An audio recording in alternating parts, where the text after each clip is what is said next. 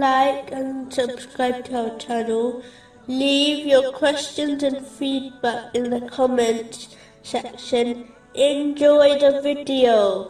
Continuing from the last podcast, which was discussing chapter 73, verse 10. And avoid them with gracious avoidance. In a narration found in Sahih Bukhari, number 6032, the Holy Prophet Muhammad, peace and blessings be upon him, warned that the worst people on the Day of Judgment are those who are avoided because of their evil behavior.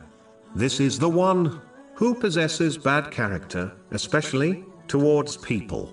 They negatively affect others through their speech, such as using vulgar language, and harm them through their actions, such as physical violence and intimidation. As good character will be the heaviest thing in the scales of Judgment Day.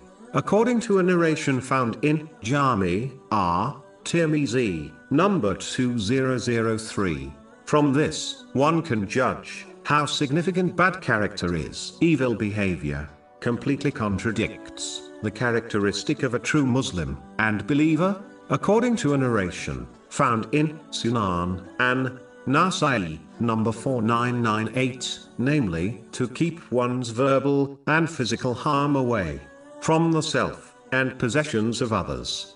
A Muslim should understand the importance of fulfilling both aspects of faith. The first is to show good character towards Allah, the Exalted, by sincerely fulfilling His commands, refraining from His prohibitions, and being patient with destiny, according to the traditions of Holy Prophet Muhammad, peace and blessings be upon him.